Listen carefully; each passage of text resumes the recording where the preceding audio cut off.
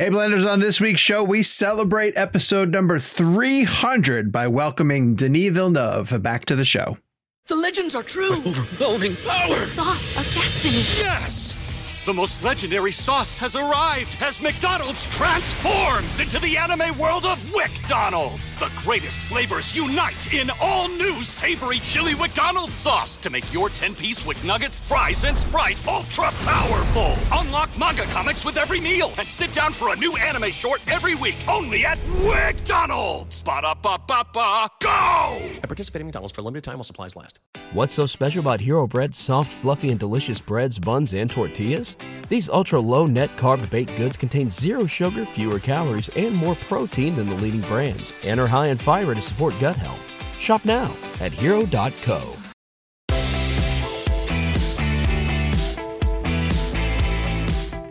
Hello, Blenders, and welcome to episode number 300 of Real Blend, a podcast that started as an award show, had Alfonso Cuarón on as a guest, talked with Robert Rodriguez about being a chocolatier, used to end every episode by shouting Dunkirk, named Damien Chazelle the patron saint of Real Blend, and eventually got to tell him that in person, got followed by Kevin's mom a couple of thousand times, met listeners in London, Chicago, DC, Austin, Texas, and Los Angeles at the New Beverly, recorded a show at Quentin Tarantino's house, got Christopher Nolan to yell Dunkirk, sort of. Went viral. Went viral with Sir Ridley Scott, thanks to A24. Calls Hans Zimmer a show friend. Ruined some dude's screening of Star Wars The Rise of Skywalker. Sometimes goes by the name The Chuckle Club. And now has Denis Villeneuve as a returning guest for Dune Part 2. My name is Sean O'Connell, the managing editor here at Cinema Blend and a co-host of the Real Blend podcast, as I have been for 300 episodes. And everyone out there knows my OCD really appreciates a nice round number. It's so beautiful. Joined this week, as always, by my wonderful friend, Kev McCarthy of Fox 5 in Washington, D.C. Hi, Kev. How are you? I get the first hello on 300. You do, yes. I'm so excited about that. Hell yeah, baby! Now I know where I'm at. Let's go ahead and move on to 301. Let's go. And Jake Hamilton of Fox 32 in Chicago. Jakey, how are you, my friend? Hey, 300 episodes in, and I have not quit yet. It's true. You guys have no idea how many times we've had to talk Jake off the ledge and keep him. How many bits have we had going and then just sort of abandoned by the wayside? That being me quitting being one of them. Oh yeah, that was a good one for a long time. That was a thing for a long time. Someone reminded me also. I don't remember. I think y'all just kept pissing me off. Yeah, you and I often agreed on stuff, and Jake was wrong about so many things early on. Someone also reminded me in an email how much we always used to blame stuff on Gabe when Gabe didn't talk. Oh, that's right. But then Gabe finally joined the show. Hey, Gabe Kovac, how are you? Hi, I'm here. I'm real. Yes. Or am I an AI imagination? We've been lying this whole time. Yes. On this week's show, it's episode 300. We're going to celebrate after we get to our main guest. His name is Denis Villeneuve. He has a movie coming to theaters called Dune Part 2, and he decided to swing by the Real Blend podcast. As they say. Yes. To talk about his sequel. Let's get to housekeeping really fast. If you're watching us on YouTube, hello. Thank you very much for joining us as you do every Friday or whenever you decide to catch up with the show. We drop 7:30s Eastern. Please head down, give us a like and a subscribe.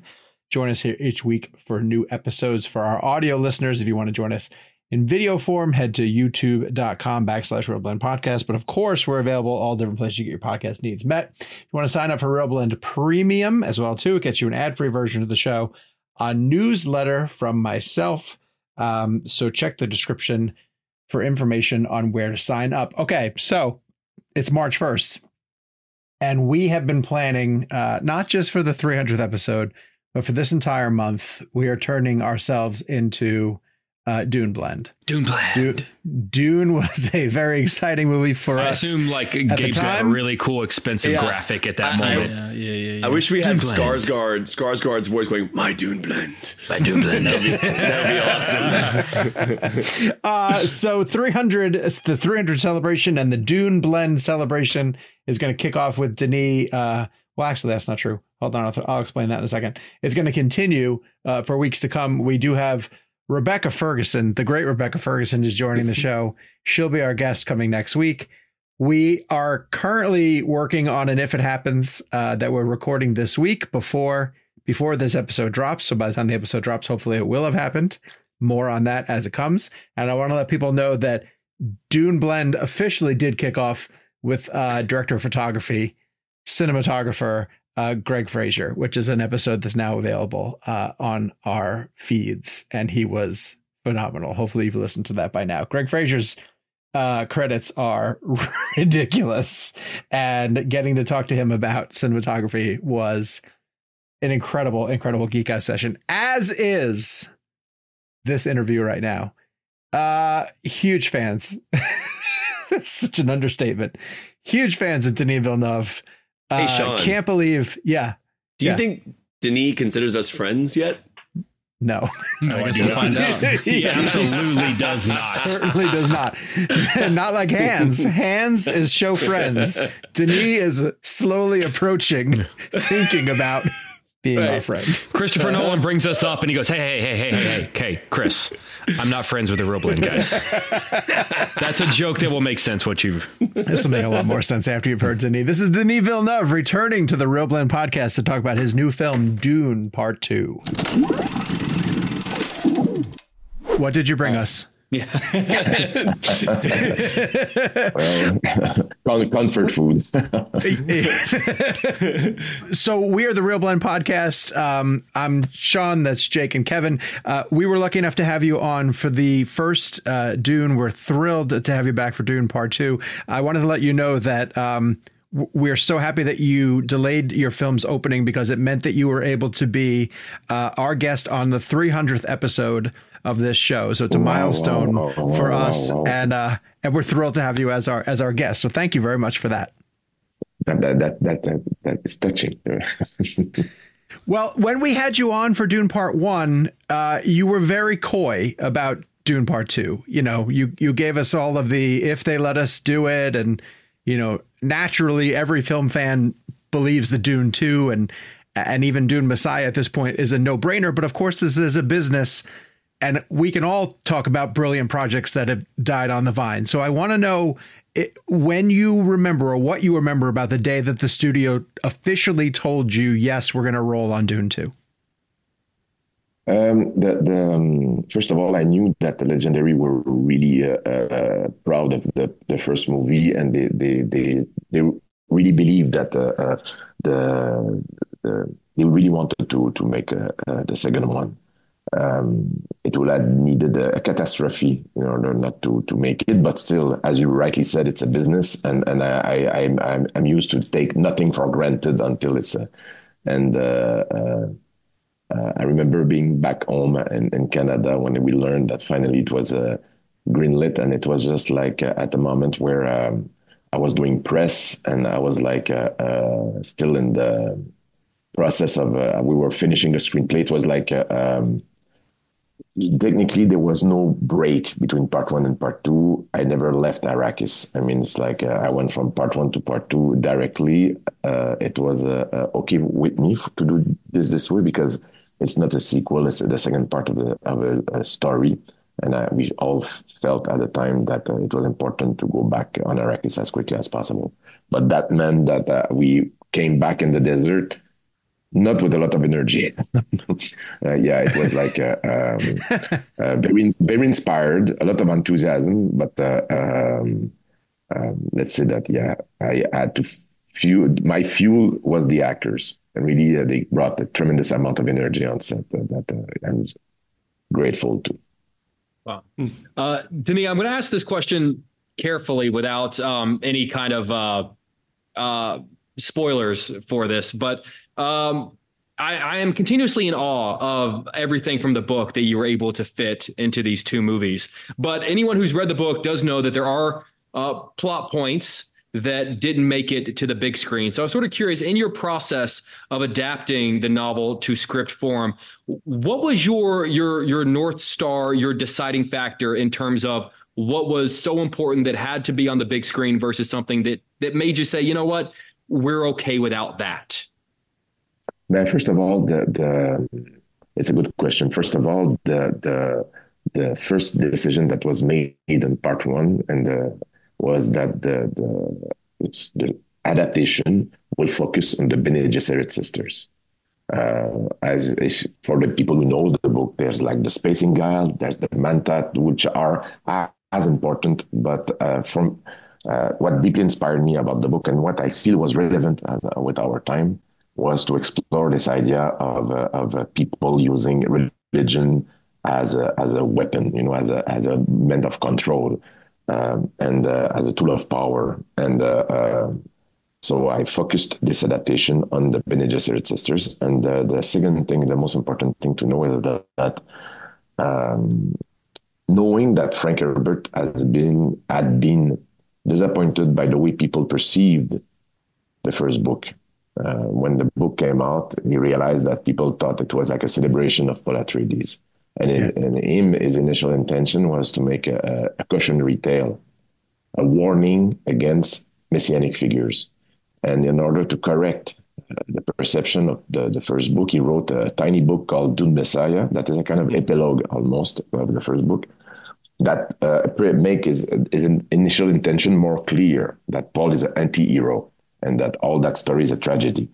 And so knowing that, let's say that I try to be more faithful to Frank Herbert's initial desires than to the book.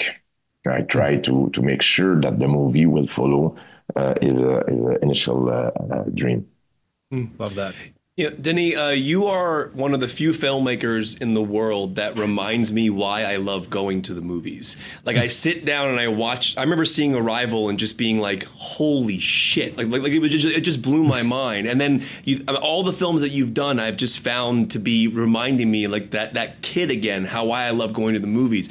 But the way you deal with cinematography is fascinating to me because Greg Fraser is one of the greatest DPs of all time. Mm-hmm. And we recently had him on our show as a guest, and he was wonderful to talk to. And I wanted to get your perspective of the narrative conversations you have with Greg when you're looking at the script and you look at the knife fight, for example, and you say, okay, I have this written out in the screenplay. What are your conversations like with Greg as you decide what shot you're going to use, what lens you're going to use, how you're going to edit it eventually? I'm just curious about those narrative conversations that you have with your director of photography. But the thing is that, first of all, there's always like there's multiple conversations, and the cinematographer is by far my closest partner on set. It's like a brother in arms. So it will be through the whole preparation of the movie and the shoot a very intimate, artistic relationship. I went toward Greg Fraser because the way he used natural light, I wanted to do in the Dune.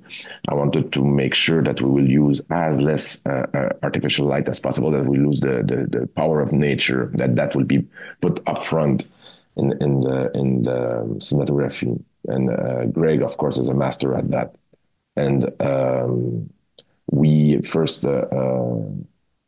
I knew that I wanted to use IMAX as a main format. I knew that I wanted to be it's a very intimate story. At the end of the day, it's like we're talking about war, about the control of a planet, about the control of natural resources. But we are following a boy in the first movie that discover a culture, discover a new landscape.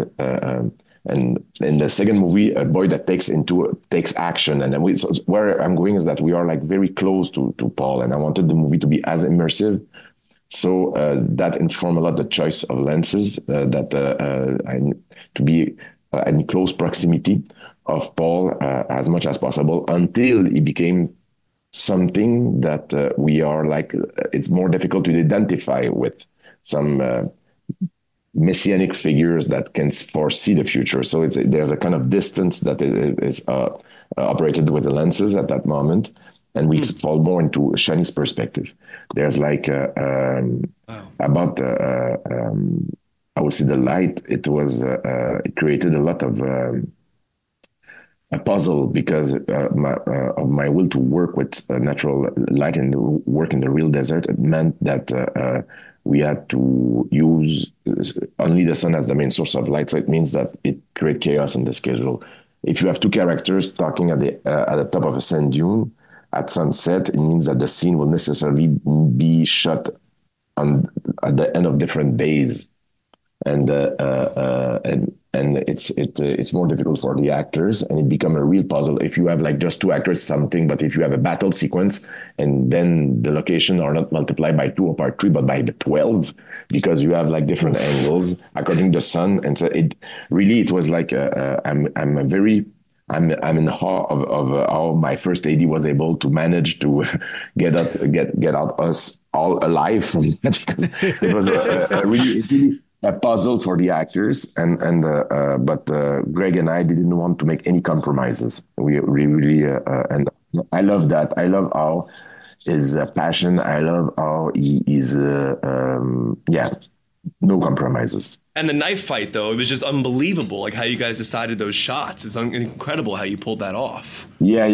That is first of all, I was like grateful that. And Austin and Timothy rehearsed for months and months in order to bring that to the screen. And we had like this idea that the fight will happen at the birth of a new day at the sunrise. And for that, Greg created a lighting system that I had never seen before. The biggest light system that he created, a sunlight in a way that I'm still in awe. It was like by far I never saw that amount of. I don't know if he shared with you the pictures of the rigs there, but it's quite impressive. Yeah, hundreds and hundreds and hundreds of. No, he talked to us about the volume that he uses with Matt Reeves and how he never was able to convince you to employ the volume system. But the thing is that it's a tool that can be very useful for specific things, but it's a tool that I felt was like absolutely the opposite of what I wanted to experience as a filmmaker. Greg developed the tool, and I know that it can be used in a very efficient way for specific things, but I didn't felt it was right for Dune. 100%. Denis, and I'm not saying I will never use the volume, right? It can be useful if you make a movie in space or something. It can be a very powerful tool. But if I want to make a movie in the desert, I will not sit in the studio on the sound stage with a picture of the desert. I want to go in the real one. Hell yes, that's the right way, man. Hell yeah. I want to talk briefly about Javier Bardem's first scene in Dune Part 1, because when he shows up, it's such a delightful reminder of, oh my God, that's right, Javier Bardem is in this also, because your ensemble is incredible, and he shows up a little bit later. Obviously, you give him so much more to do in this film, and it was really important to introduce him in Part 1. How did he surprise you in terms of what you were finally able to use out of him, especially going after that religious metaphor that you were just talking about? Yeah, but the thing is that Stilgar is a very tragic character, is a character that needed to have a lot of we needed to connect to this character, to have empathy for him. We needed to feel a certain kind of connection, and Javier brought a lot of humanity and a beautiful levity in the character that you feel like in French we say attachant. It's you're moved. You're he's kind of funny. Like there's something there that makes his character very close to us, and I think that the one thing that I was really pleased and surprised by was the complicity developed with Timothée Chalamet. What I'm saying, surprised, I'm not surprised about their complicity as human beings, but I'm just that kind of comic relief that where Timothée was more like the straight man and having reacting to Stilgar light madness was like we had a lot of fun, Joe Walker and I, to cut those scenes in the editing room. But I think that seeing that character that is like humble, leader that wants to be the best for his people, but is a strong believer in something, in that the faith will bring him toward fanatism, is something that I feel absolutely tragic and very moving. Yeah, very true. Denis, you have talked about, if you get the chance to make Dune Messiah, that will be your last Dune film. And fans of the book series often talk about the fact that after Messiah is where things get weird. And, a lot of people reference, without giving anything away, a human sandworm hybrid that becomes a major character in the series. I'm just sort of curious. Obviously, those are aspects that you're never going to direct, but how much thought you've given those Dune weird plot points that you're never going to bring to film? Is there any part of you that has thought about, in theory, how you would direct a human sandworm hybrid or any of the other weird aspects of Dune? Listen, I when I commit to something, I commit 100% to what I'm doing in the present time, and I worked on both movies. It took me 6 years. Of course, there was a year because of the pandemic that, it's a lot of time, and if I do Dune Messiah, it's going to be another 2 or 3 years of my life. So it's just that. It's just for mental sanity. It's good to say, okay, I can do one more, and after that, I'll see. It's very a long time ago. A friend of mine, a producer, said to me, "Never commit to a project before you shoot something." Meaning that you are always your desires and your needs as a filmmaker are different after you shot something. And so after Dune Messiah, I'll see where I am. I'll see if I have still. The flame is still there to go back on Arrakis or not. I'll be surprised because there's many movies that I would love to do, and I feel that it's healthy. It would be healthy to finish Paul Atreides' arc, his story, and that Dune Messiah is really a book that I adore.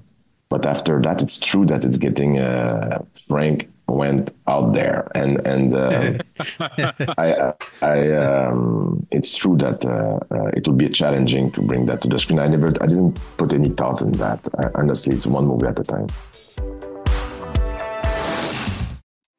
This episode of Real Blend is brought to you by Marvel Strike Force. Marvel Strike Force is a mobile squad RPG that allows you to battle with your favorite team of superheroes and supervillains in a fight to save the universe against threats like Doctor Doom and Apocalypse. Power up your favorite characters and build a team to complete missions, unlock gear and other resources, and even challenge other players in PvP modes such as Alliance War and Arena. New ways to battle with your roster are released regularly, and the meta is constantly evolving. And now you can sign on for Marvel Strike Force's new Deadpool Anniversary event in order to receive a generous gift containing character shards, an anniversary diamond orb, gear, and other great items. Better yet, each week during the Deadpool Anniversary, players can complete events and receive even more special rewards and skins. If you want to get in on all the fun of Marvel Strike Force, be sure to use our promo code MAXPOOL, that's MAXPOOL, and thank you to Marvel Strike Force for supporting the show.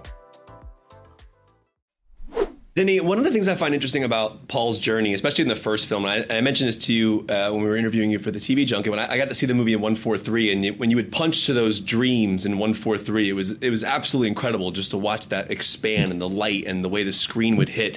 But I found that interesting because I wanted to make a comparison to you as a filmmaker and the visions that you have for your movies before you make them. Because as he's having these visions and some of them are coming to life and he's actually living them out or they change in a way, I find that to be interesting as Paul kind of becomes close to those visions. So as a filmmaker, as you're in the production process or pre-production process or writing process, can you compare at all visions that you have of your movies and then kind of being on the set and it becoming how you actually realize? I'm just curious if that translates for you as a filmmaker. It's an interesting question. In fact, it's an interesting perspective on my work because I will say the goal is to try to bring as much as possible what the vision I have in mind to reality.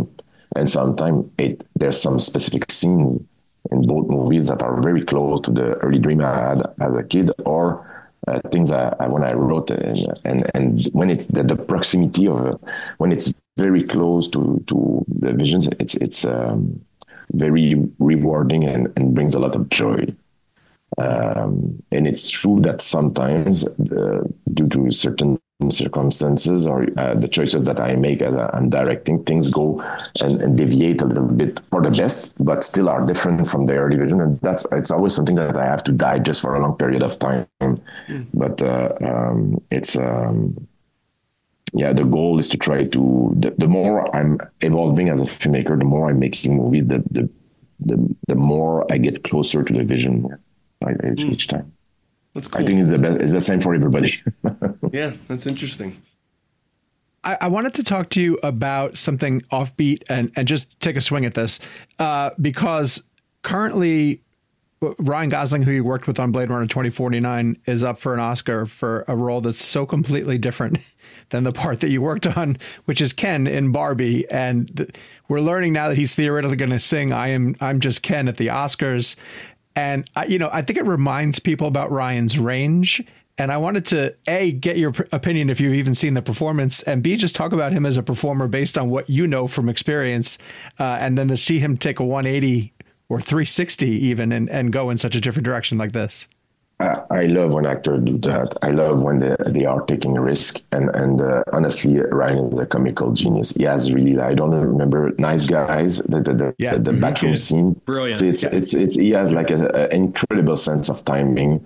And it's someone that actually, I remember when we were doing Blade Runner, which is a little bit far away from any comedy, but as we were rehearsing, I remember all how he was very often making jokes or playing with Harrison Ford, and it was cracking me all the time. He's really someone that has an incredible sense of humor.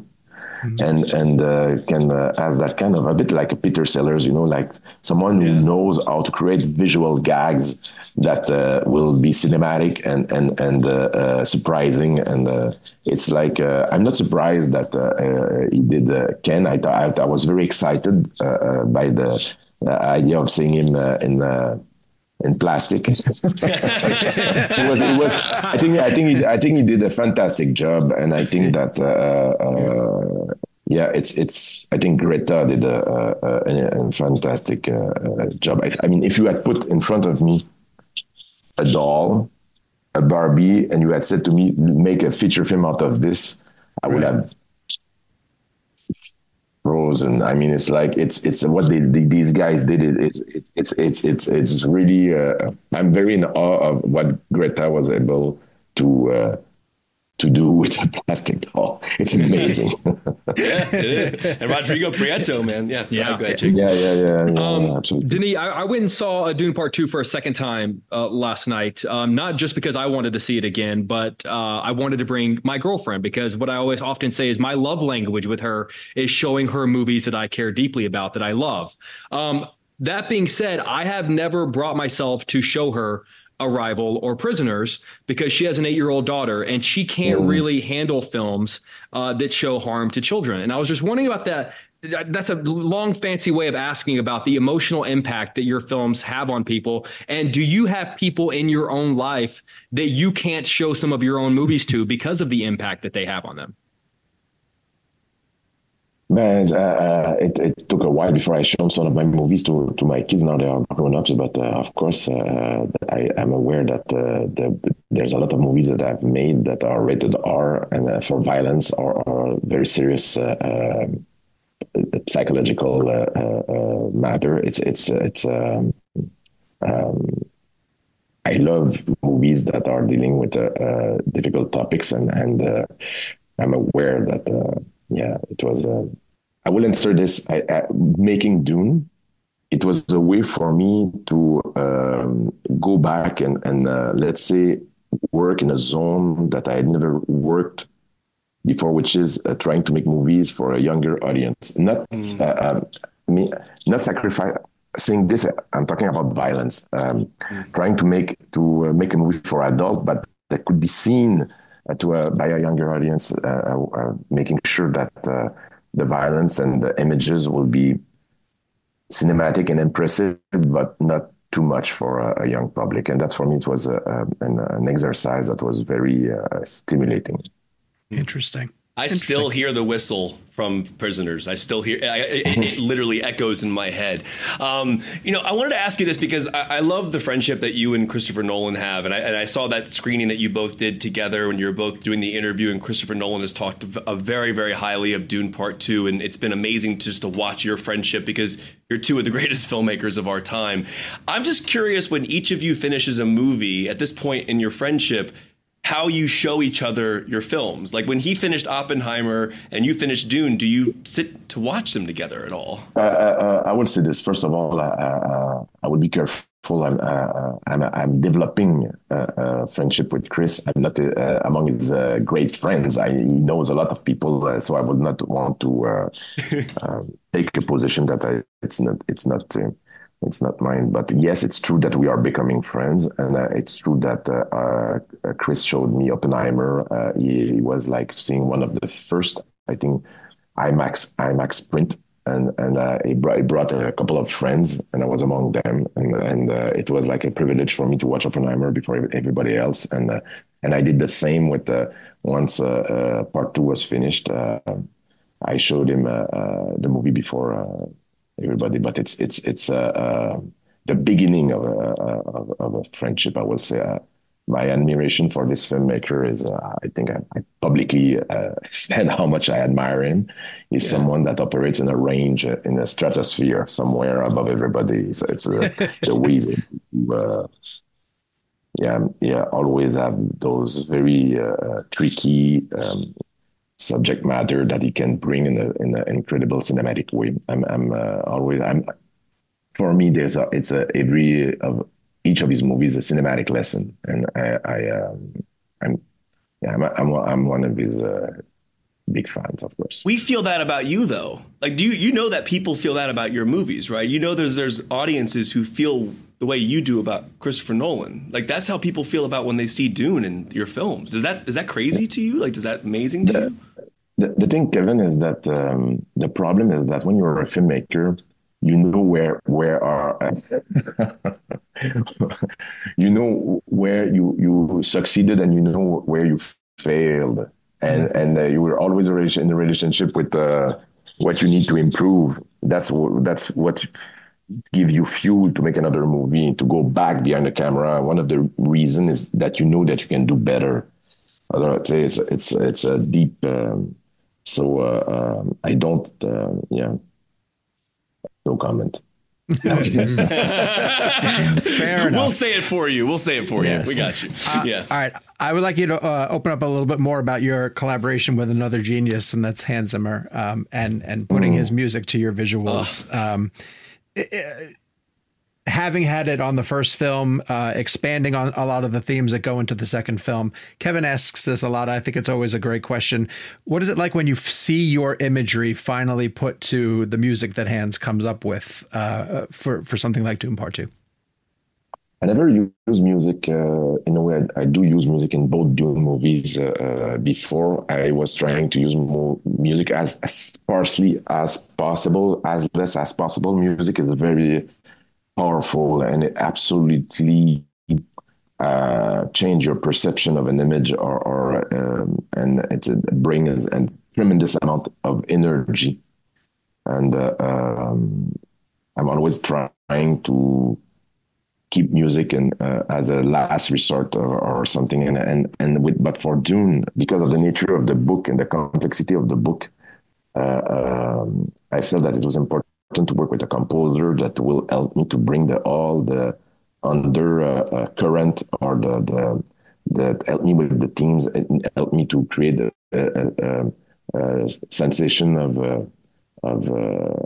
wonder, and also the idea of sacred, the idea that the religious feeling of the movie will be conveyed by the music, and it's because those are things that are not palpable, and to elevate them and make them more powerful, and as that they just don't just become ideas, but powerful emotions on screen. And Hans was, of course, he's a massive fan of the book, and he's the first artist I brought in, and he. What he did for the first movie, I was in awe.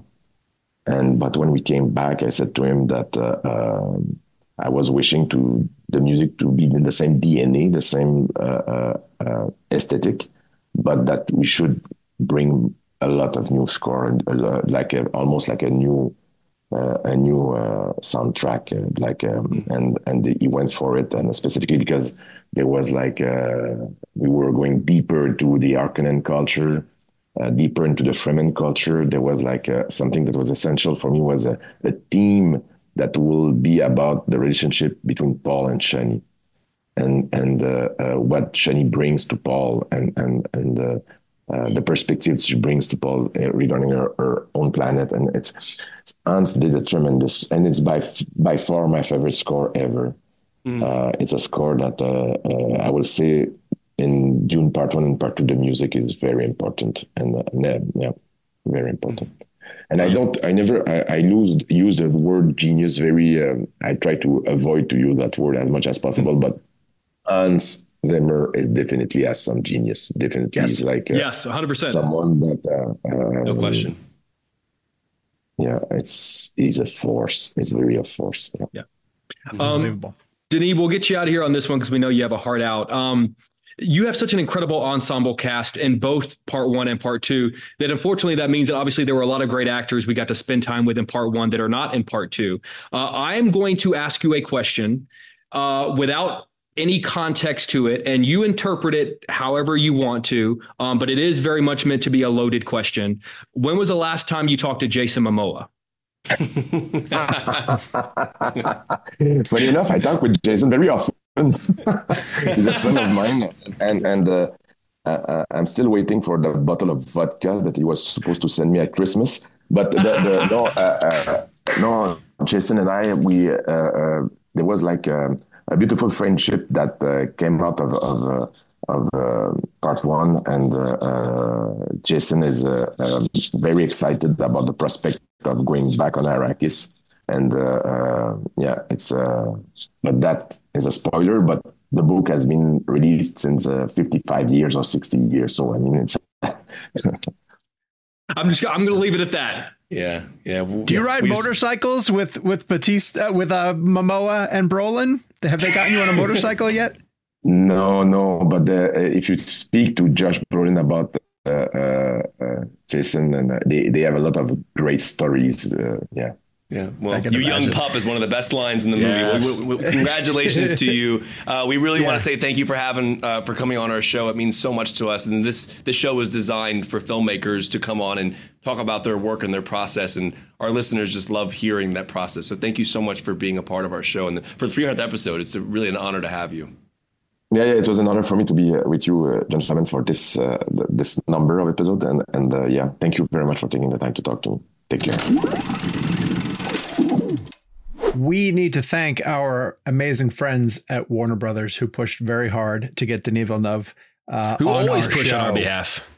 They really do. And this one in particular, just to give some quick backsight, if you follow us at all, you know that the Dune junket happened a long time. It was like a month ago. And then Denis has been on a global press tour since then.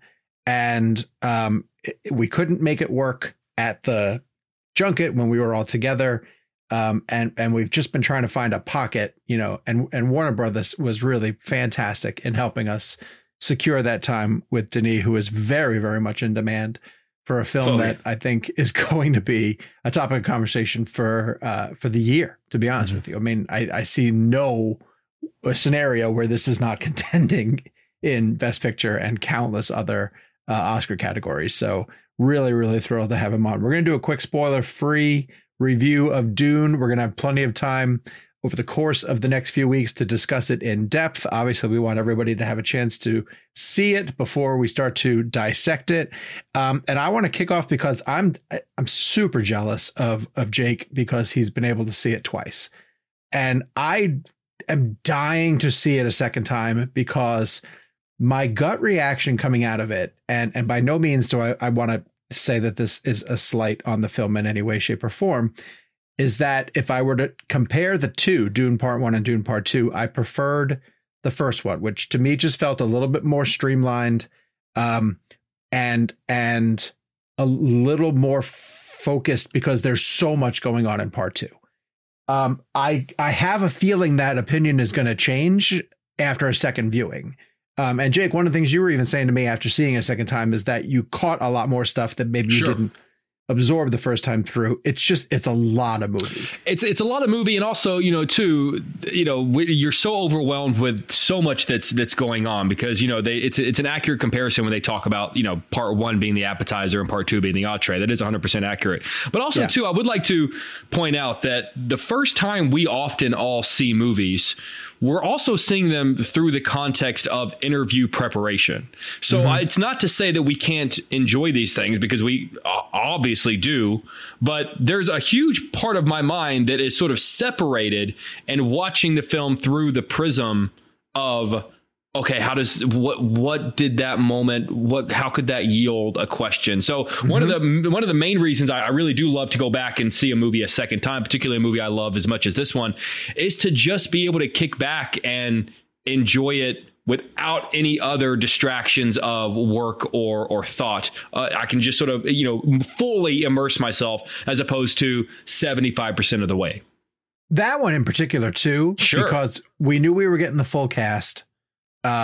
And you want that one to go well. That's one of the ones that you circle where you're putting extra weight behind it. There was no wasted. I think we got 6 different interview rooms and every room was usable. And quite frankly, not to be, dismissive of other junkets. Sometimes you do a junket and if there's 5 or 6 rooms, sometimes you look at it and go, I'm probably going to use that one, and that one. And the other 3, I'm probably not ever going to. All the rooms of Dune are usable A-listers that you kind of needed to score at all 6 at bats.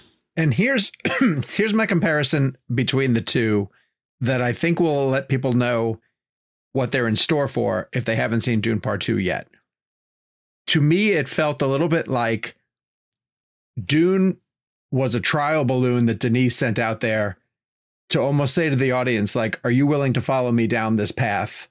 How heavy sci-fi can I go, right?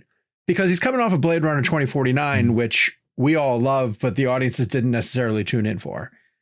And because the first Dune was so well received, I feel like he went heavier into the science fiction in Dune Part 2, which is great. I really appreciate that, but it's so much more of a meal to chew on. There are huge political and religious allegories that I felt like I just skimmed the surface of, that I know all the material is there. I just can't wait for more time to dig into it. So to me, if the first one is in my mind a perfect 5 out of 5, this one is like a 4.85 that has the ability to go up to a 5 once I get a chance to sort of see it again a second time. Kev, where are you at with it? I'm with you 100%. I've only seen the film once, and I don't know. For me, when I watch films, I there's 2 things that are happening in my mind, like kind of Jake was saying. But I can, at least in my head, when I'm watching the film, I'm able to separate the interview and the critical review of the film in that moment. So like my particular viewing of that film was critical, but obviously I was thinking about the interviews as well. So I understand what Jake is saying about like the secondary viewing and kind of like not having to worry about the questions you're asking or thinking about things like that. So for me, I think the first film, I prefer the first film because I found the first film to be a bit more confident in its storytelling. Now, again, the second movie is a lot. There's a lot going on. I have not read the books. There were moments where things happened that book readers will recognize right away that maybe a viewer who has not read the book will take a second or two. Like it's almost like the idea of like having to read the book and go to the glossary section when you're reading it for Dune. You don't have the ability to do that during a movie. You can't check the glossary section of a film. So there was a lot of moments that I felt did go over my head. That doesn't mean the film is critically lesser than. I just think the material is so dense that there's so much to take in. Now, I will say this. I rewatched the first Dune a couple days before seeing the new one because I wanted to have kind of a A to B concept of how that played out. What I love about the first movie so much that I felt was there was like, to me, the Duncan Idaho character that Jason Momoa plays in the first one, there's such a heart to that character and that relationship between him and Paul. I think the Brolin character this time was that character a little bit in the first one, but is now kind of taken over that that like, you know, mentorship, that like protection aspect of things. I also really missed Oscar Isaac. I think there's exactly. You nailed both. I missed both of those characters. Dude, my favorite scene in the entire Dune franchise that I've seen so far is when Paul and his father are walking by the water over the cliffs, and they're just having a conversation about how Paul doesn't think that, you know, what if I'm not the one, or what if I'm not what we need for the family?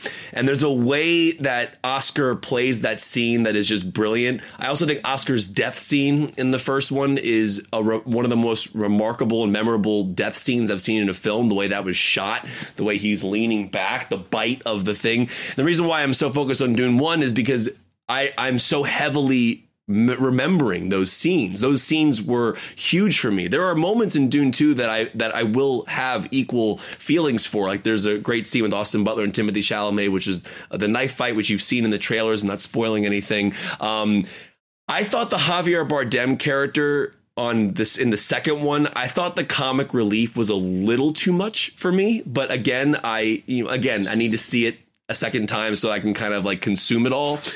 I also thought Christopher Walken took me out of the movie a little bit.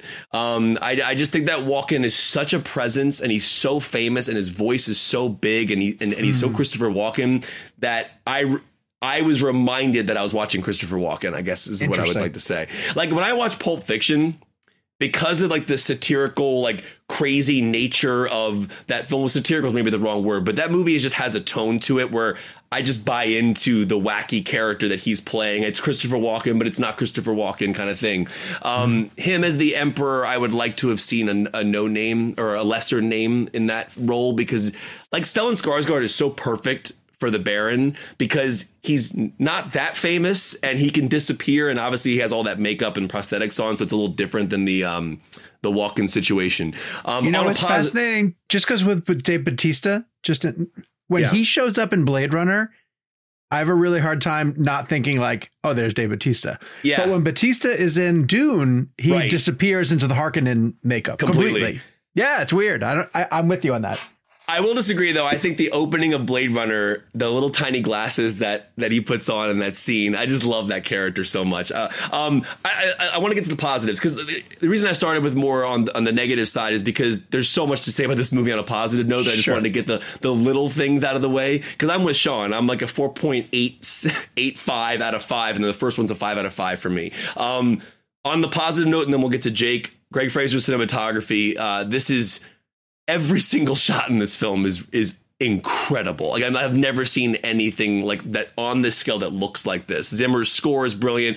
Chalamet leads this film, but I got to give a credit to Zendaya. Zendaya's performance is brilliant. Like she's really an emotional aspect of this film, and I didn't know where this character was going, so this is all new to me, and I was blown away by that. Austin Butler's performance is incredible. The cinematography, I love seeing him get all the recognition that he's been getting. Me too. And the black and white aspect of the cinematography and everything. Florence Pugh's great. There is so much greatness in this film, and I'm just happy that it exists. It's an exhilarating film. It's a dense film. It's a physical film. I do recommend seeing it in IMAX. I will say this for our listeners out there who are all around the country or the world. There is 2 different IMAX versions of this film. If you go to your standard AMC, you'll get the 190, but if you could find the 143, which is where like I talk about with Christopher Nolan and Oppenheimer, New York particularly, AMC Lincoln Square, LA, Universal City Walk, you're going to get a jump from the 190 to the 143, and it's supposed to be ridiculously incredible. And they struck some 70mm IMAX prints for this. So listen, this is a great movie. Yeah. It's fantastic. I still prefer 1, but this is only on 1 viewing. So at the moment, that's where I'm at. I just miss Oscar Isaac and Jason Momoa. Those characters to me had a heart and a thread that I felt wasn't as prominent here. But Brolin's character really kind of brings that home, and Brolin is incredible. "You young pup" is my favorite line in the whole film. It's great. Interesting. So Jake, you have had the benefit of then seeing it the second time. Did it change a good deal for you? All it did was solidify how I already felt, which whenever we walked out of the first screening seat a month ago, to me, I prefer part 2 over part 1.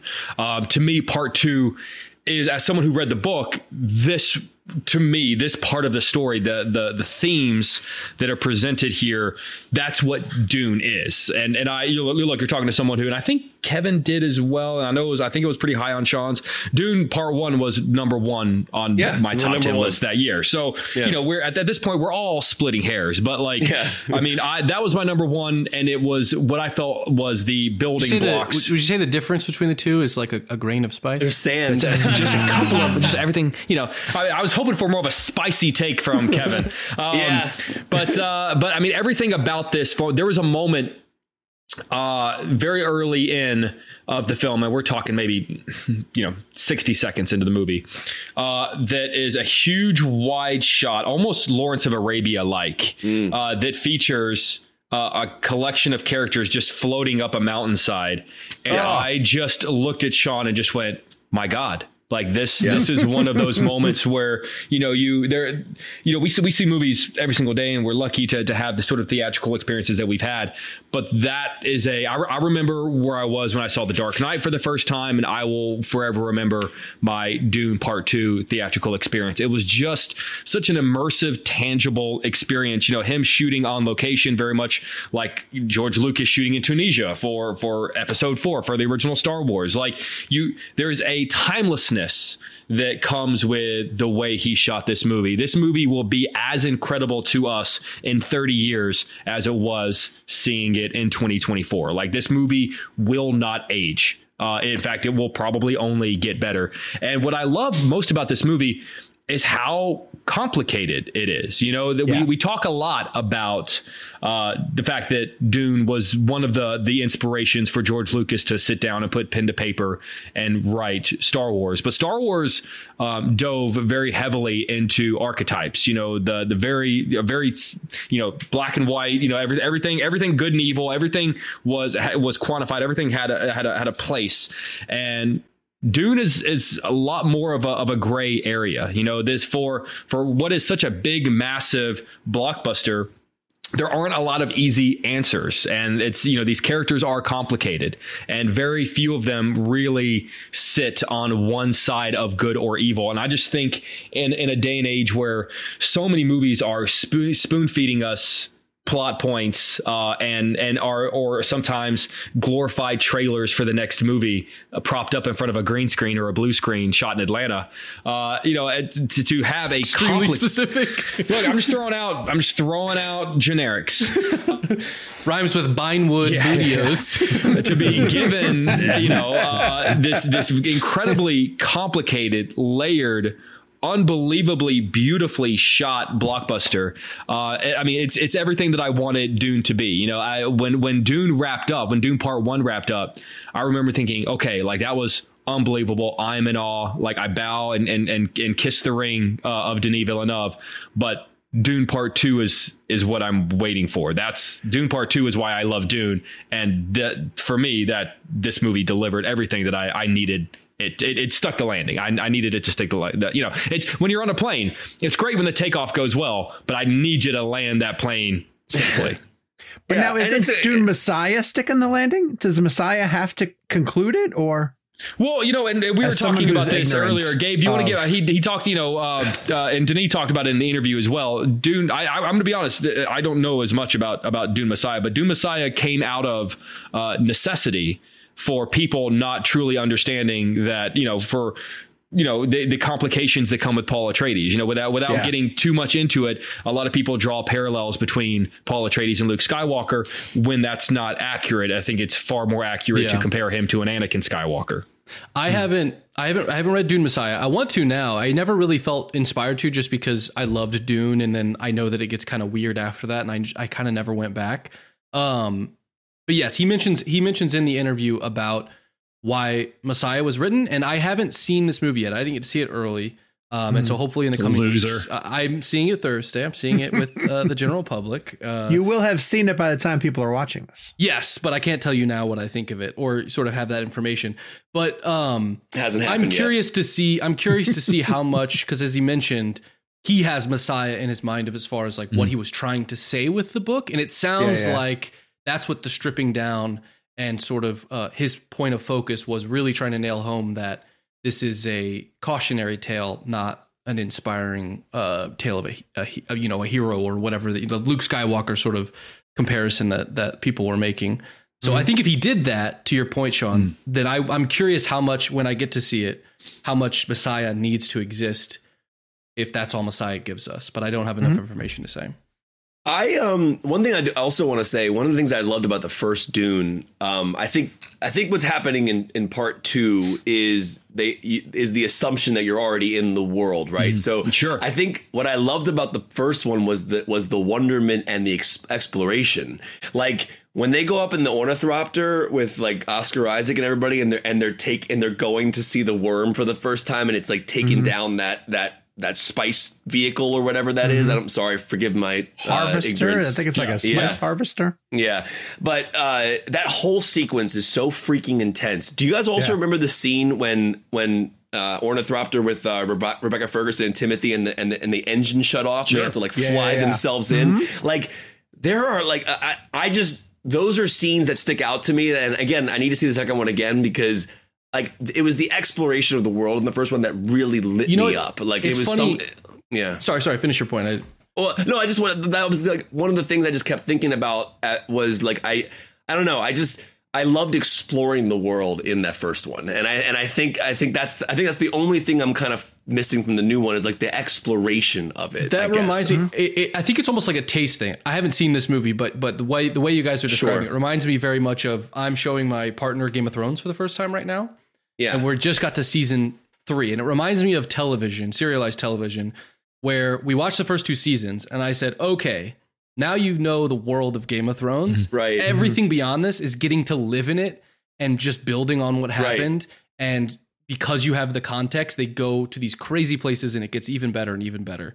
And it sounds like that's a taste thing of, do you prefer to be in that early bit where you're exploring and everything's new versus what they're able to achieve once you're saturated in that world. And like to your point, 4.8 versus 5. And also too, part 1 hopped around a lot more. Part 1, they start on Caladan and then they go to, they go to the planet where the Emperor's troops are, and then they go, to the Baron's planet there. Part 2 is very much on Dune. Now, it's not to say they don't pop over to other places. They do, but part 1 is far majority. More, it earns its title of Dune in part 2. Right. I also, a lot of the, again, going back to the exploration point, I also just liked exploring the Baron in the first one. Just the different disgusting things he did, like the eating at the end of the table and like I don't know, there was just stuff about that. And what's interesting is, and to Gabe's point, Dune Part 2 is essentially you're living in the world they set up, which is great. And I think what carries Dune 2 so well are the characters and the performances. But the action scenes in this one are some of the most insanely epic things you will ever see on the big screen. And if you get a chance to go to the full 143 and that stuff opens up during those sandworm scenes and all that stuff. I mean, I got to bring this up. Watching Chalamet ride the worm is one of the most insane sequences I've seen in cinema. Like the way that was captured, because they shoot it in a way where you're almost like docu-style with him as he's doing everything he's doing, rather than pulling out above and just kind of giving like a cool like POV shot down. They do cut out and show some of that stuff, and you eventually see him riding it.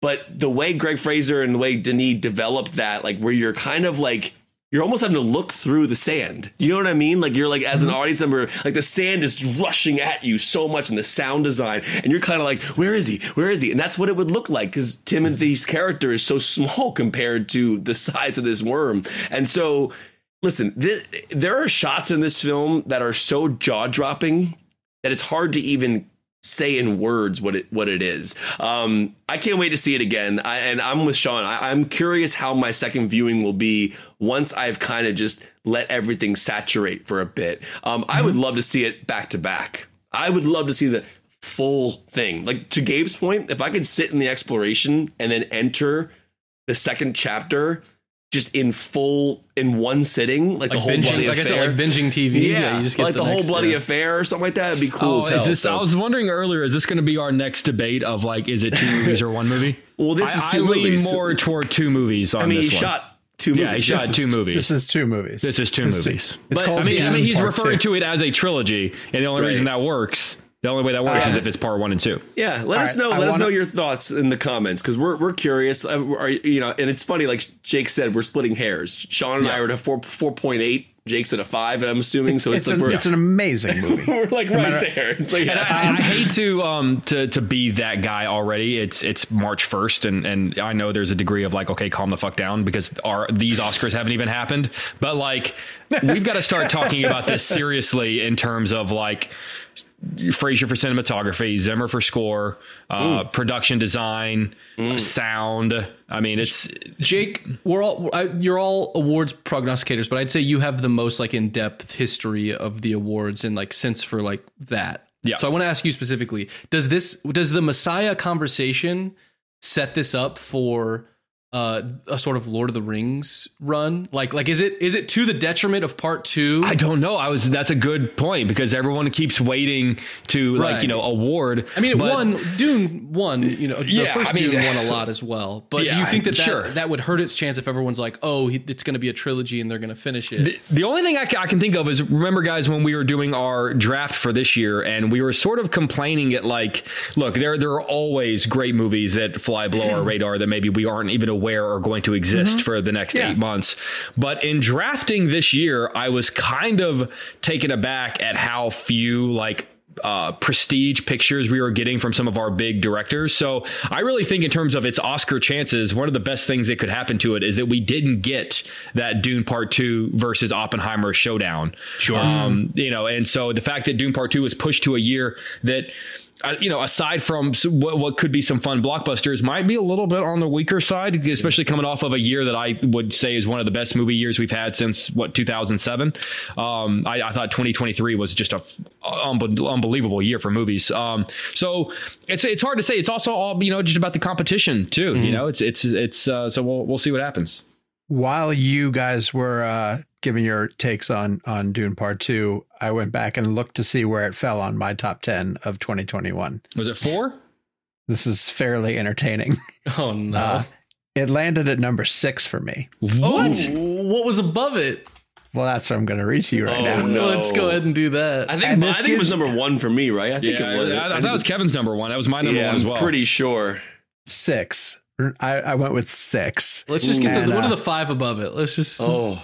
Number 5, Coda, which won Best Picture that okay. year.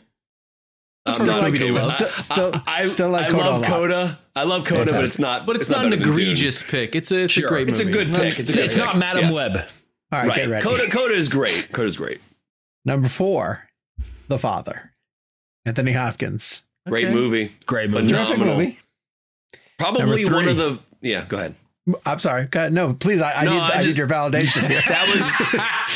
That movie brought a level of immersion to a subject that I never I never understood before. And I thought Hopkins was brilliant. That's a great film. Number 3 is where we start to figure out how the awards race affects our opinions, because at number 3 I have Kenneth Branagh's Belfast.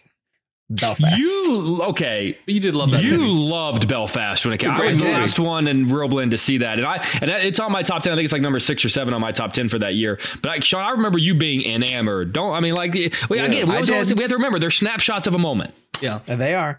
Okay, so 2 and 1, I'm going to argue would still be above Dune any year. 2, I have Tick Tick Boom, which is phenomenal. That. Yeah, you did love that. And number 1 is Spider-Man: No Way Home. Right.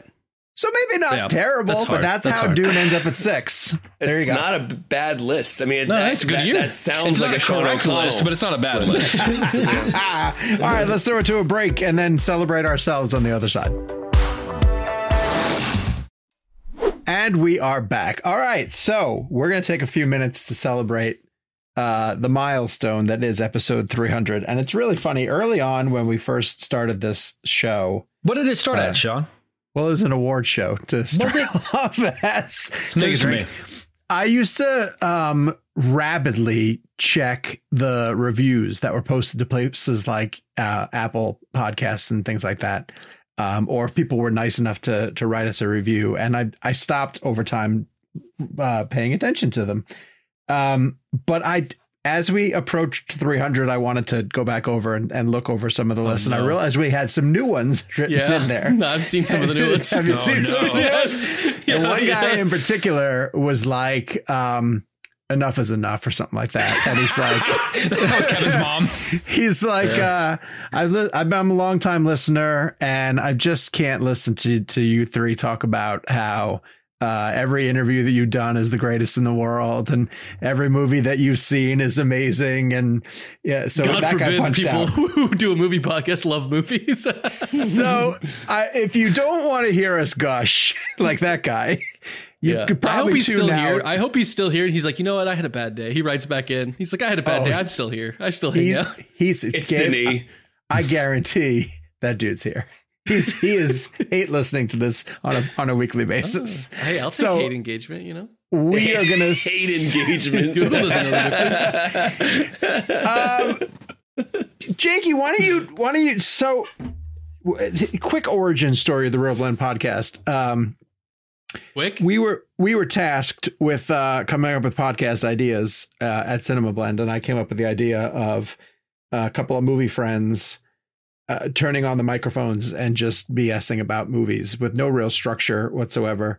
And the first person that I approached was Jake Hamilton. Ran into Jake in Orlando at Star Wars Celebration and asked him if he would be interested in that. A week later, ran into Kevin at a junket in New York. Kevin was getting Spielberg for, I believe it was The Post.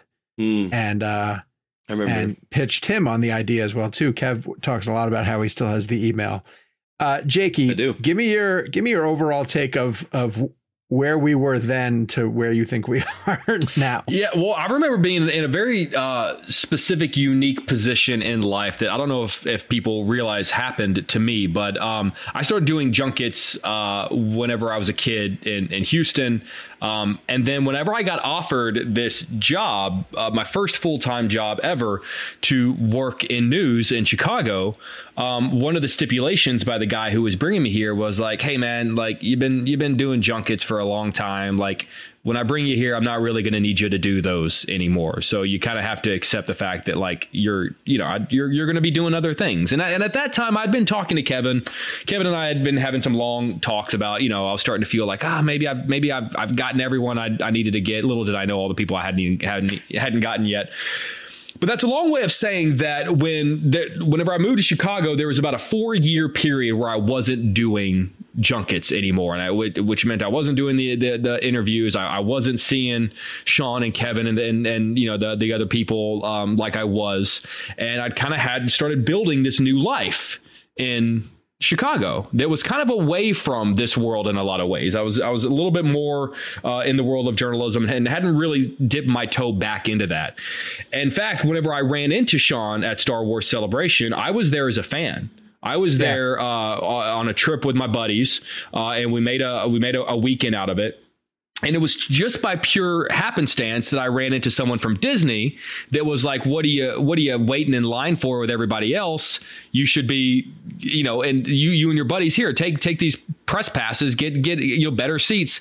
And only because of that one run-in did I then bump into Sean, who is in the press section. You think about it, Sean, I never would have run into you had it not been a friend of ours from Disney who I bumped into. I'm a big believer of like the butterfly effect, how one little thing can, end up sort of circling this chaos theory, as Jeff Goldblum calls it. Big Kutcher. Yeah, exactly.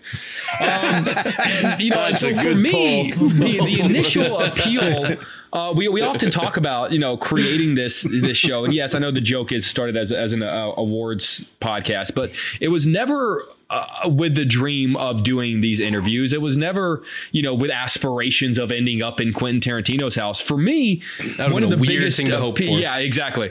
The appeal was always, I get to reconnect with some friends that I haven't connected with in a long time. I haven't really gotten to see these guys. I miss these guys. I miss that world. And, for 4 years out of almost 20 years of doing junkets doesn't sound like a long time to step away from it. But whenever you think that that's it, whenever you think that that's, obviously I ended up getting a new boss who found value in entertainment coverage, who wanted me to get back into it, and the rest is history. But for me, the value has always been logging on every week and connecting with you guys and shooting the shit and talking about movies and having sort of these conversations. And I'm going to be completely honest with you, 300 episodes later, and all the milestones that you named, Sean, and the moments of Tom Hanks talking with us about Road to Perdition and the times where Hans Zimmer called us his show friends and my dogs, how many times my dogs interrupted us in the background.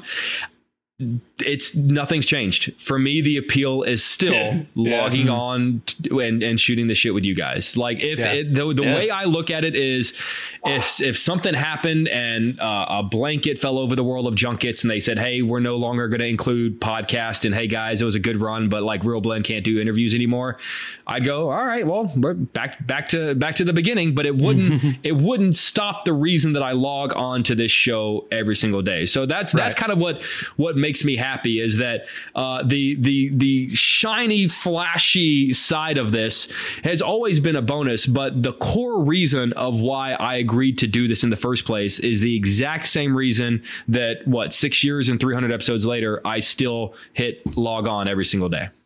Yeah, 95% of what we do is the actual show of just us talking about movies. Like the interviews they're a big part of like how we tease our show, and obviously getting these bigger names is brings more people over to us, and that's the whole. I mean, it's pretty obvious, right? Like, if you book a big name on your show, people who are fans of that person will come to your show and hopefully listen and want to stay and continue listening.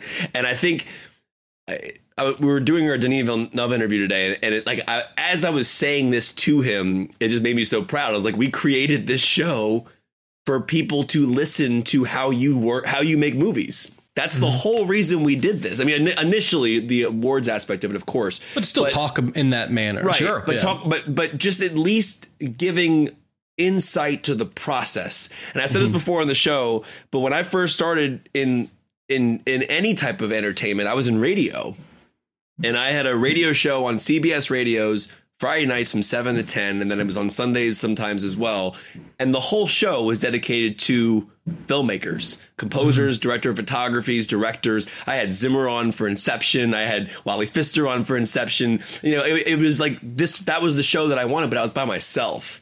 So there was really no a buddy of mine would come in and help, and sometimes he would co-host with me. But overall, it was me, and I never really kind of had for me to celebrate like these big moments or just to kind of have a conversation about movies with my buddies. But also, what's special about what we do is that Sean, Jake, and I, and Gabe, we all do the same thing for a living, essentially. And what I mean by that is like there's a certain understanding that comes with what we do for a living. It's a very weird job if you actually think about what we actually do. It's very strange. Like to be, to fly to a different country or a different part of the world to sit down with these filmmakers.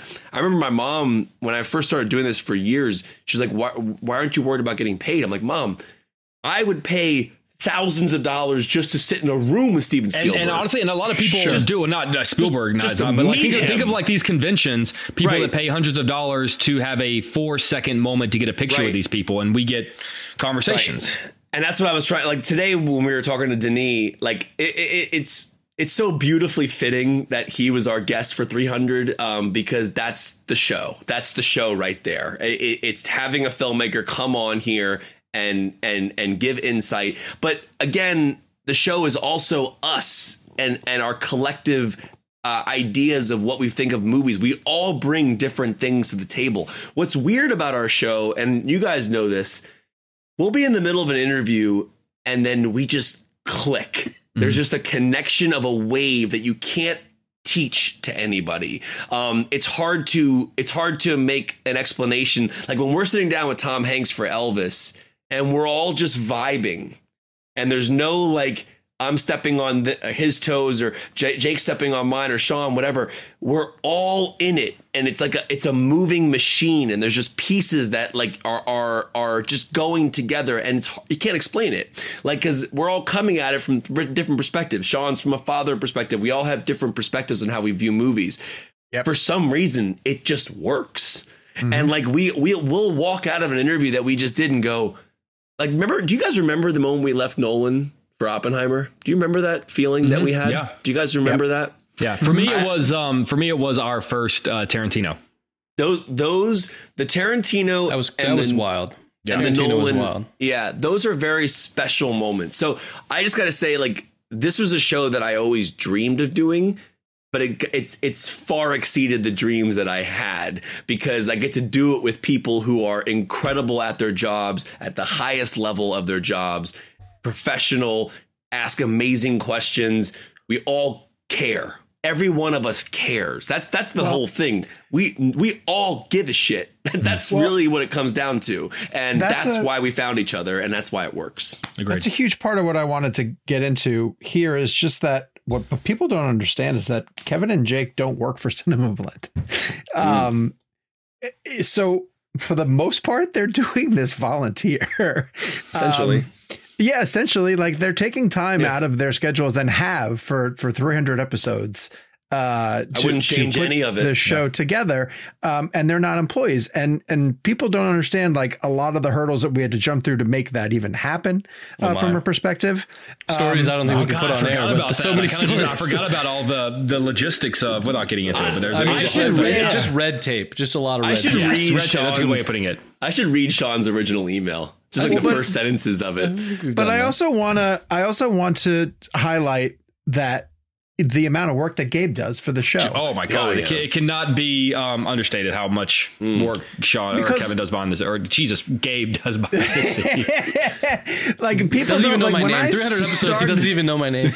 When I started this conversation by saying that, like, the concept of the show was, let's just throw on the microphones and have three friends talk about movies, like, that show would last a month at best, and I wouldn't even figure out how to get it into people's ears. So I can't not single out, like, Gabe for the wrangling. And I mean, I'm talking about going back to, like, when we talk about remembering things from the show, like, I remember, we were just talking about this recently at Argyle, like, Jake and I walking around to electronic shops in London to get a microphone because I didn't bring a snowball with me, you know, not having headphones with us to record, you know, just equipment. The day of the Tarantino, the New York Tarantino. Dude, I don't know if people remember this. We went to a Guitar Center to get microphones, and the guy who was selling it to us, didn't he perform on the Pulp Fiction soundtrack or something? It was like something like that. It was something. Yeah. And I'm so glad you shouted out Gabe, because, like, every single thing you hear and see on this show, like, Gabe is so like, guys, check your mics, check your headphones. Is everything on? Is everything working? And, like, we're all just oblivious to all this crap that he's talking about. And, like, and he's 100% right. Every single time we're like, dude, like, I'm like, Gabe, back off. But actually, no, you're not. You're wrong. You're right 100%. Most of the time, if I'm asking you for something, it's because it already went wrong. Right. Salvage. Exactly. Cutting the show too. It's a lot of work. It's a lot of work. And four individual people in four cities are 4 different schedules is very difficult. Look, it's difficult for each of us individually to make our own personal schedules work with our own full-time jobs. Take that and multiply it by 4. Yeah. And I mean, they use the term, like, you know, wrangling cats, but it's a miracle. Is a Hollywood talent, you know, who isn't making things easy by any stretch. I do want to take a moment. One, I'll say, you guys mentioned origin stories. I still remember when I became attached to the podcast. At the time, we had a very small sort of video team that I still work with at Cinema Blend. And it was just one of our sort of production meetings. And they were like, oh, we might try to do a podcast. And kind of no one seemed excited about it. But I was already a podcast fan, and I threw my hand up. I was like, let me do that. I was like, don't let anyone else do that. Let me do that. Because I think I know what it should be, and I think I know how to do it. And one, I mean, on a personal note, you guys knew each other before this, but you guys met me through this podcast. Yeah. I was working with Sean It's for a weird, while. not to like be overly like dramatic or sentimental, but like it's weird to think of a time when you weren't in my life. It's Right, weird. I just kind of always assume you were always there. Yeah, Even like Jake and I's early days, I'm like, Gabe must have been there, right? He was there. You guys are now three of my best friends, like brothers. That's I mean, and I can't understate that, and that comes from a silly idea, and you guys, everyone committing to doing it, and I mean, you say brothers, but brothers in like. I think we've all been pissed at each other in the way that brothers can be pissed at each other and get over it.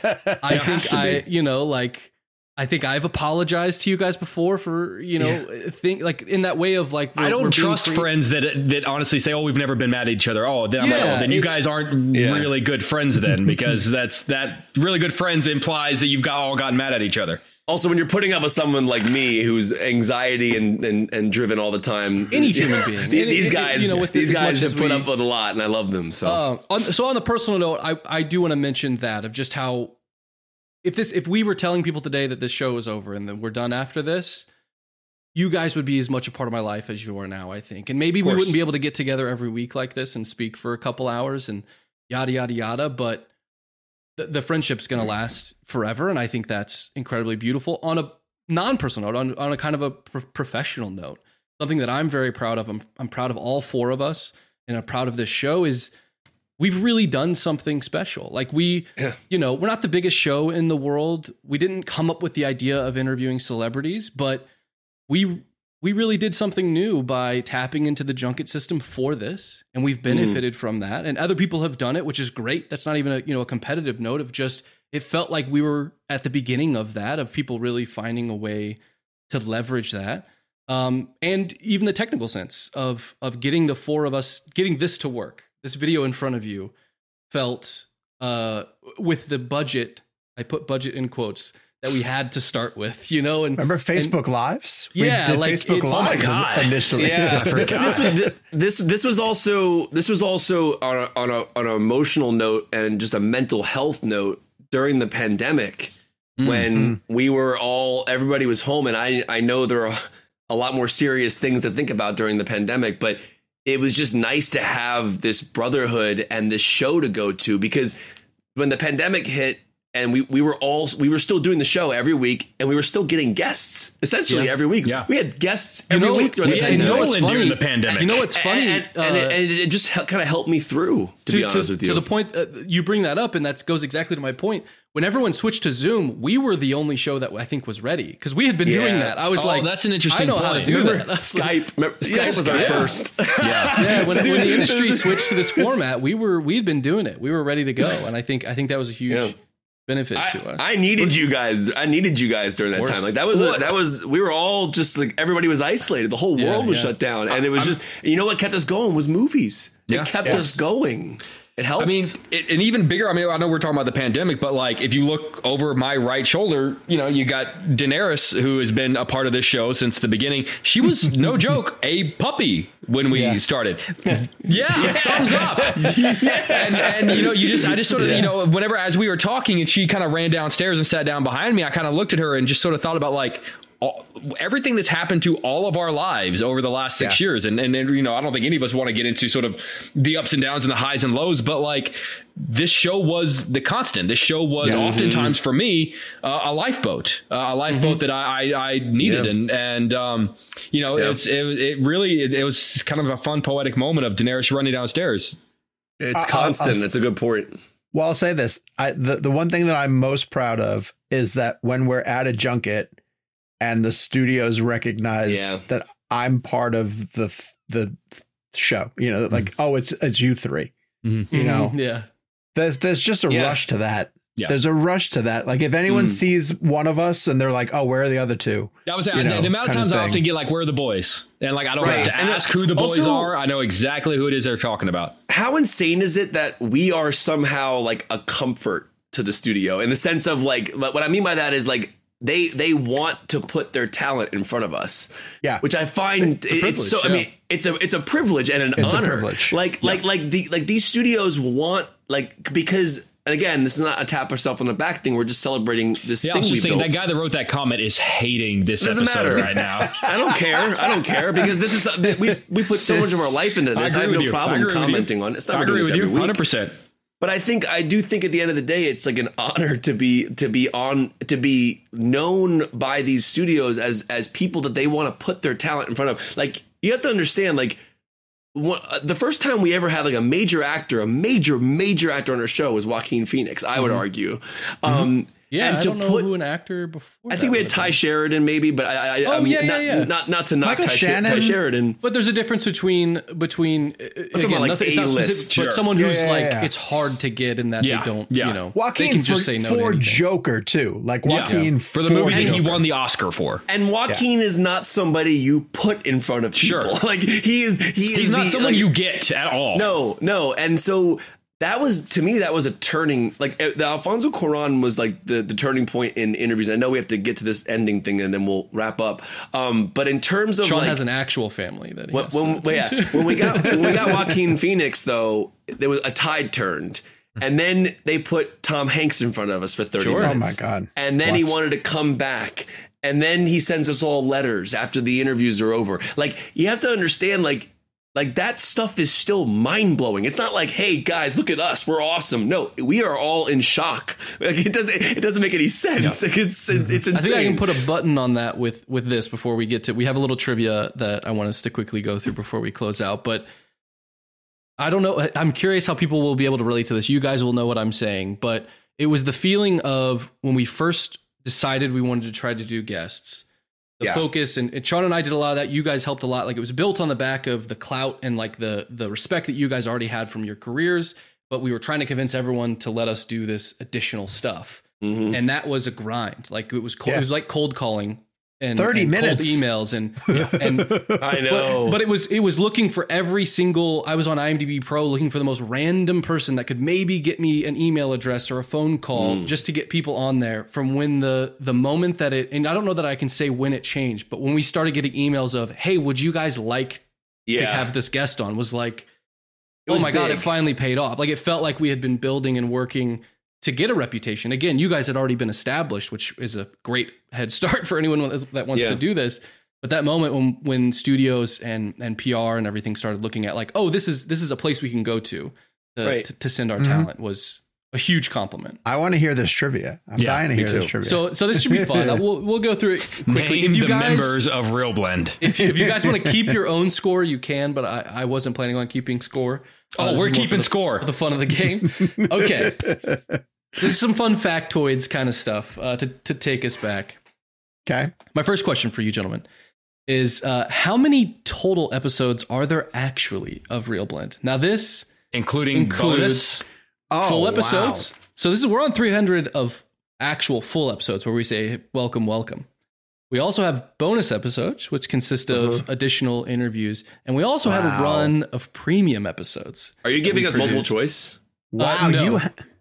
Wow. I just want you to take a guess, and whoever's closest can win this. But what do you think? This is episode 300. Okay. How many episodes of content? And you can't go over. If you go over, okay, Bob Barker, calm down. I was just going to go with whoever's closest. Yeah, closest. Okay. I swear to God, if I'm like one over. No, yeah. Okay. Jake, you what do you have? A guess down? I got 550. Okay. Oh, 550. I went with 425. Okay. 425. I did 375. 375. Well, because if you think about it, we did more than 100 episodes of the premium. Did we? Did we? So here's the total, and then I'll give you the breakdown. We have made a total of 523 episodes of content. Oh my God! Wow. Okay, this should be fairly accurate, unless some, one of the things I missed something. That should be spot on. So this God. This is 300 main episodes, 77 bonus episodes, and we've done 100. We did 146 episodes of premium. Holy God! I knew we did a lot of. Wait, do I get that point?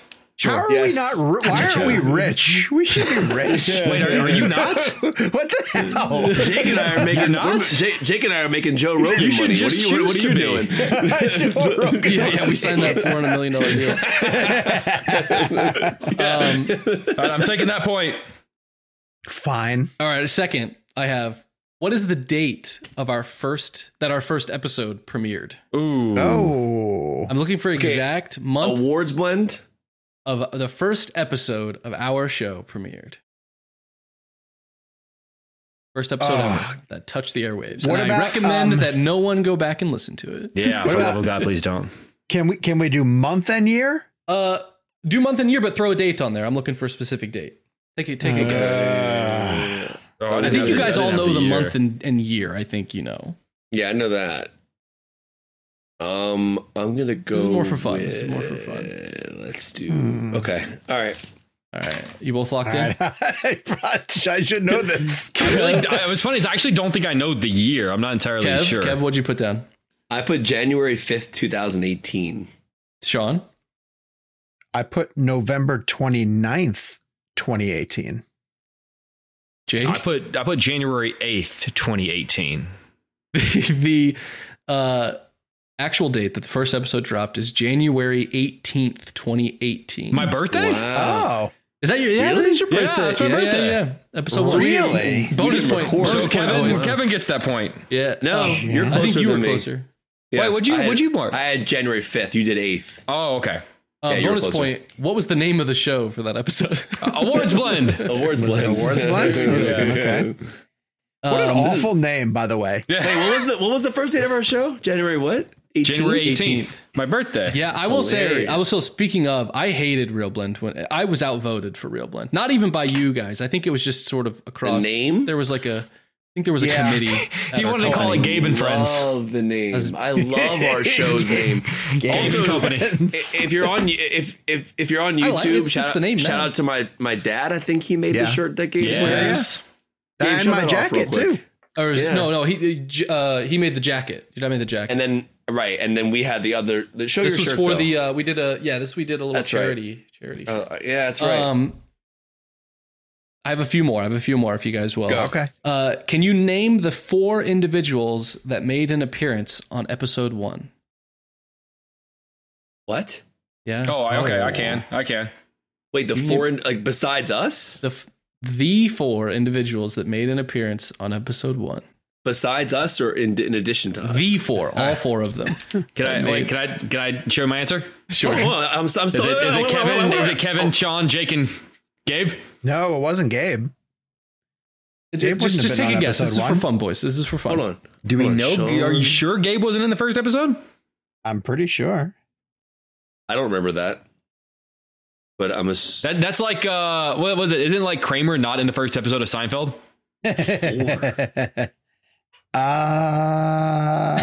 can I just answer? This is more for fun. Yeah, This is more for fun. The 4 individuals are Jake, Sean, Kevin, and I famously was silent for many episodes. Right. But rearing her head for the first time in episode 1 is Daenerys. Daenerys. Okay, that's a trick question. That's a trick question. She's just as valuable as a member of this team as anybody. But if she did funny. bark, she was in the She's episode. in. Yeah, She's in. Remember the window washers at your apartment?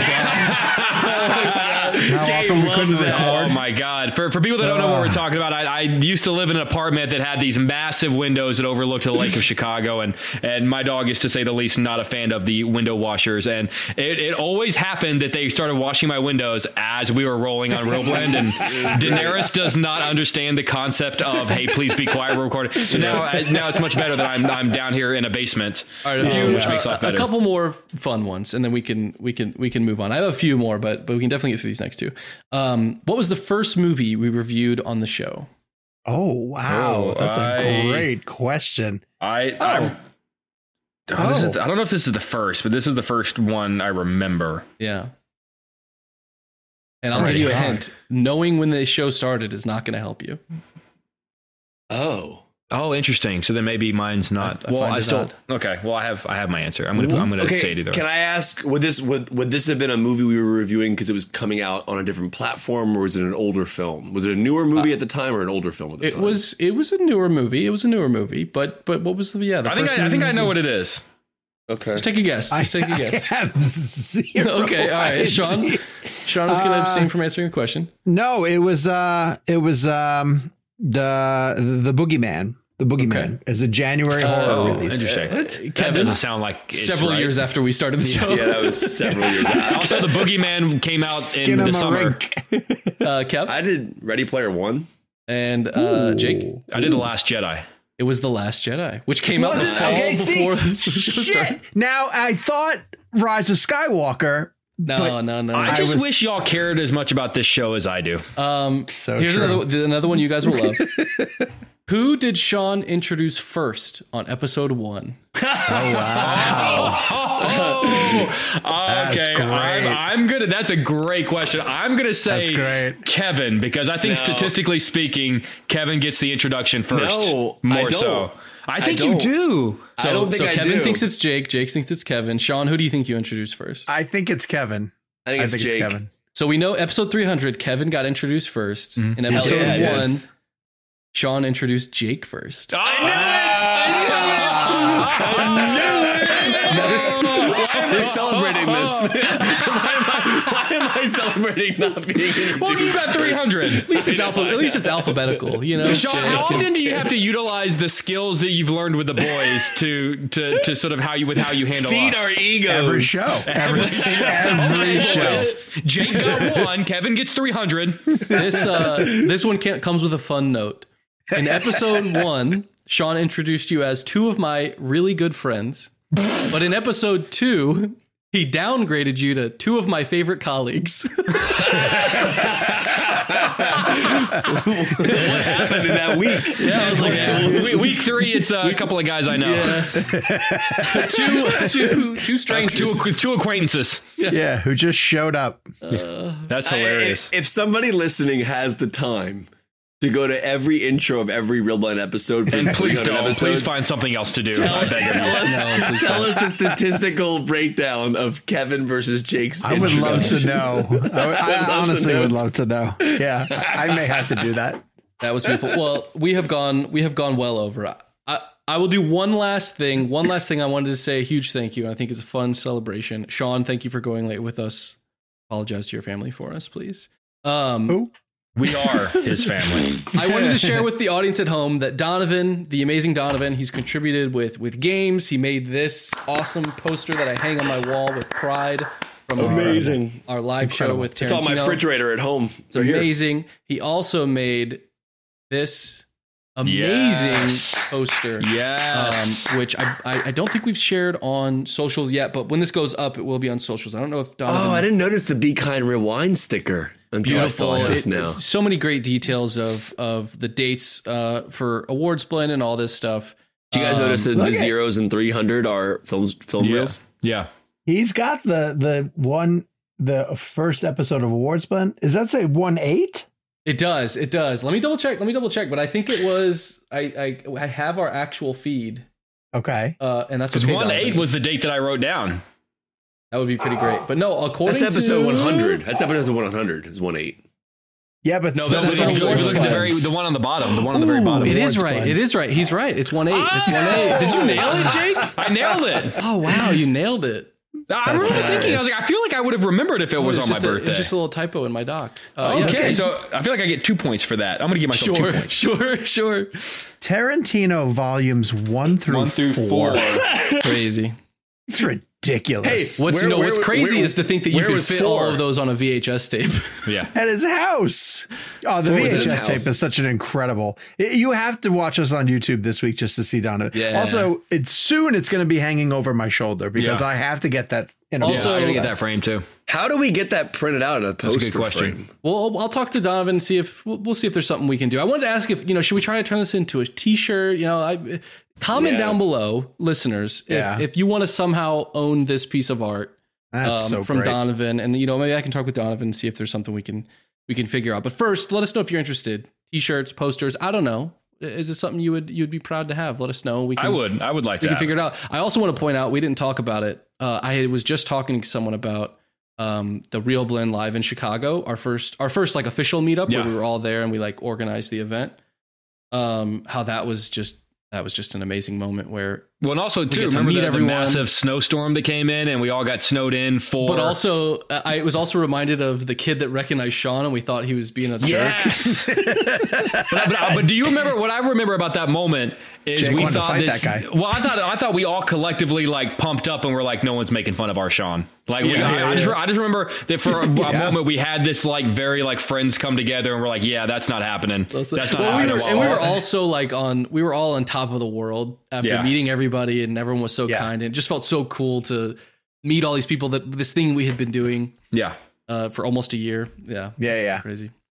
Anyway, thank you, Donovan. I'll take a look. Thank you, everybody. Thank you, everybody. That's the last thing. Thank you, everybody who listened to this show and contributed in any way, shape, or form. Like, the show doesn't exist if people don't tune in on a regular basis. So I think the only way to end the episode would be to say this is only the beginning. Oh, nice. All right, that's a good way to put it. Sean, I do want to know our usual call to action. We have several call to actions this week. Hit the comments with all of these. But I do want to know whether you've been here for the whole ride. Or you're a newer listener, let us know if you can remember the first episode that you listened to or interview or the first time you tuned in. And if you feel like it, drop your favorite moment or memory with us would be wonderful down in the comments. But thank you all. Right. As everyone has said, thank you all. Because we'd just be talking to ourselves every week and that we'd have fun. Yeah. But you guys are what make it worth it. So I'm just really happy the Rise of Skywalker moment ended up in Sean's intro because that's one of my proudest moments I've ever had. Nothing was gonna save that guy's screening of that movie. The Rise of Skywalker ruined that's one of those. If you know, you know. That's up there with our video from Toronto of all of us. Yes, it is. Yeah. All right, let's get us out of here before we. That's for Real Blend the show. That's our OnlyFans. It's for the IG Live. Go to our Real Blend OnlyFans. Oh wait, the IG Live will have happened. Yeah, that's right. Hope you guys Thank you for whoever tuned in. Yes. In the meantime, follow us on social media. We are at Jake's Takes, at Kevin McCarthy TV, at Sean_O'Connell, at Gabe Kovac, and the show is at Real Blend. We will talk to you next week for episode number 301. So until then, Dunkirk. Kelly Marcel. Who? She directed Venom 3. Okay, great.